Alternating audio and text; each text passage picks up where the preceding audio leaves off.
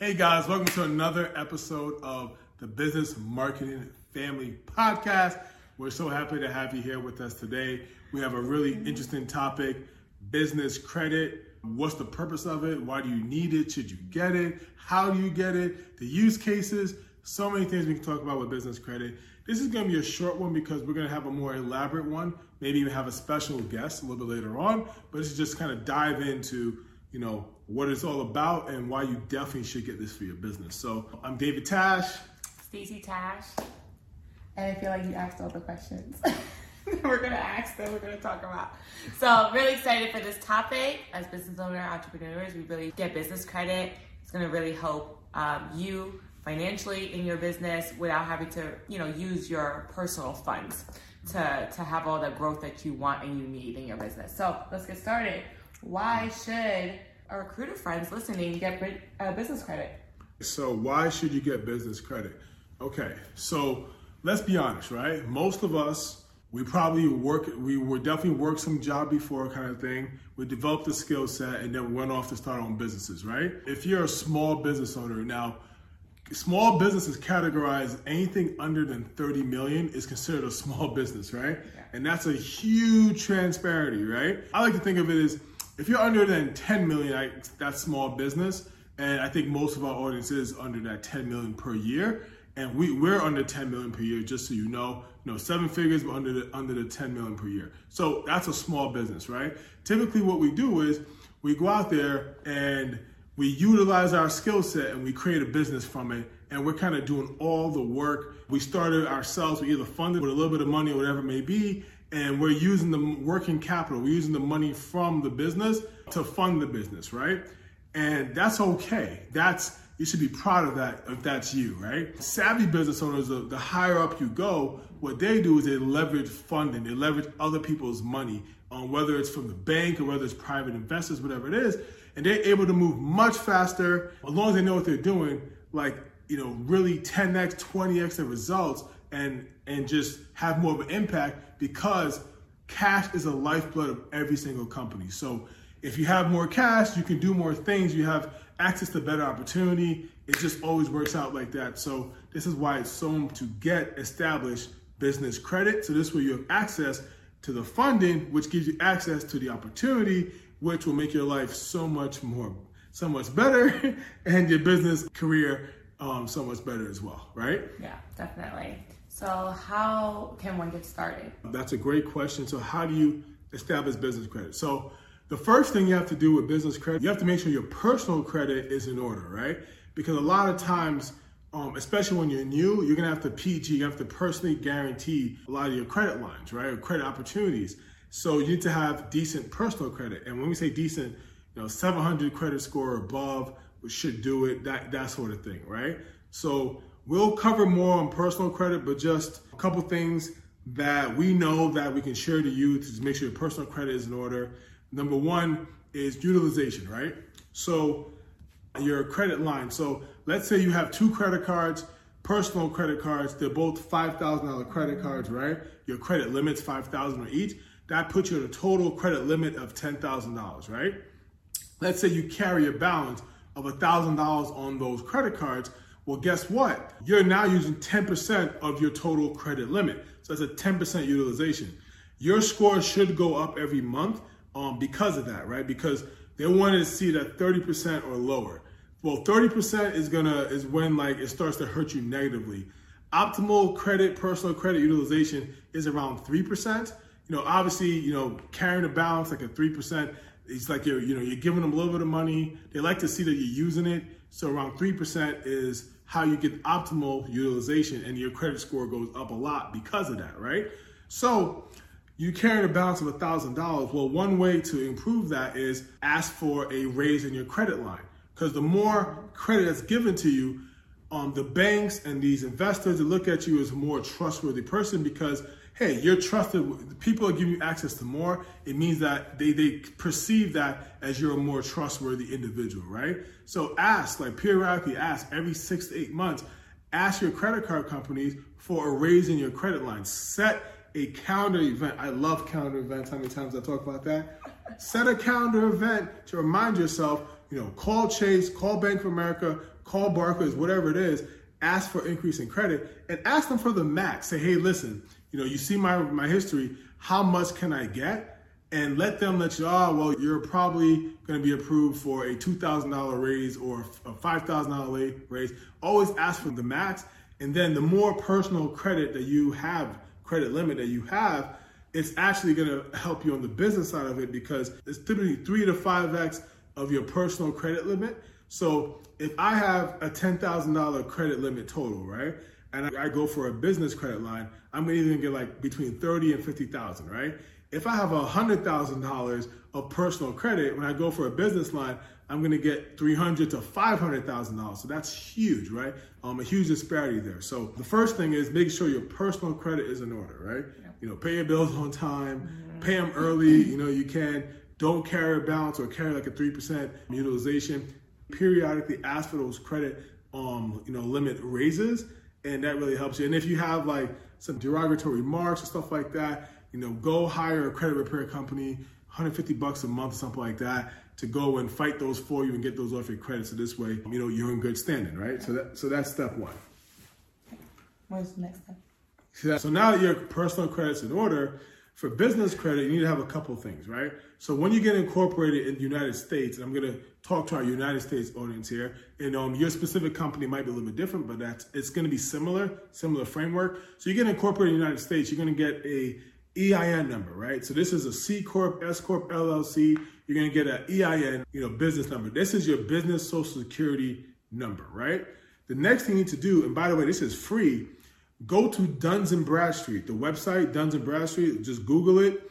You'll get a DUNS number, right? This is the major credit reporting company for businesses. So that's the major one. And that's where most people are going to look at is your Duns & Bradstreet. So you need to go on there. It's free. Get your DUNS number. And I like to keep my company information in a note on my phone. My Apple Note is secure, so it's like Face ID. So you got it's like you got to know my password. They also have to have my face, so it's very secure.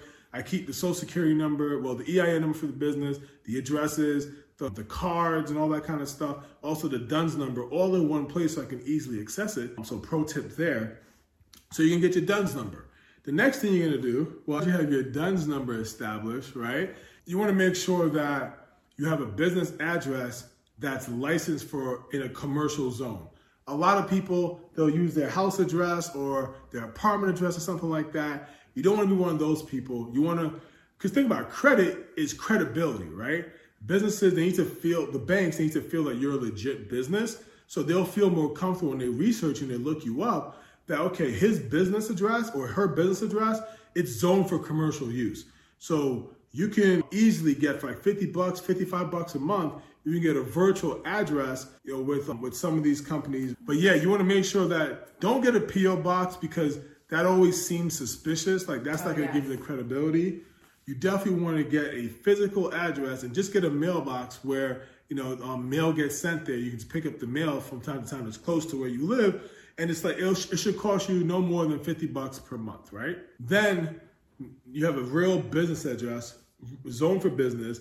Then you want a real business phone number, right? So don't put your cell phone number, don't put a Google Voice number, something like that. That's where you'll use Grasshopper, or Vonage, one of those type of companies where they'll give you a 1-800 number and then it forwards to your cell phone. It forwards to you can do certain things with it, but the main thing is you just have that credibility of being a real business by having a legit business address and a legit business phone number, right? And also your DUNS number. So you have those three things in place, and then you go to the white pages, just Google white pages, and you register your company. And that will put your business in all these online registries with your legit business address, legit business phone number.